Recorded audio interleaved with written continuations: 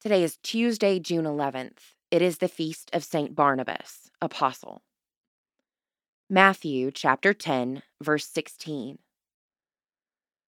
See, I am sending you out like sheep into the midst of wolves.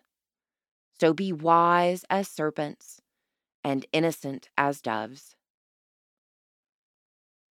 Jesus warns his disciples that they will go out as sheep into the midst of wolves, and he gives them some instruction on how to handle being vulnerable and at risk of bodily harm.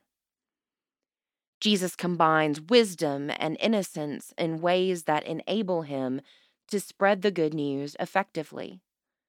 He knows what parables to use and when to use them, and in this wisdom, he avoids the many traps continually put before him.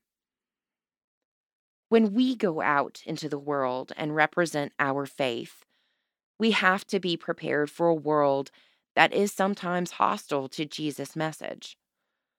The Holy Spirit will help us have the wisdom it takes and the strength and ability to always demonstrate with love and grace what it means to preach the gospel.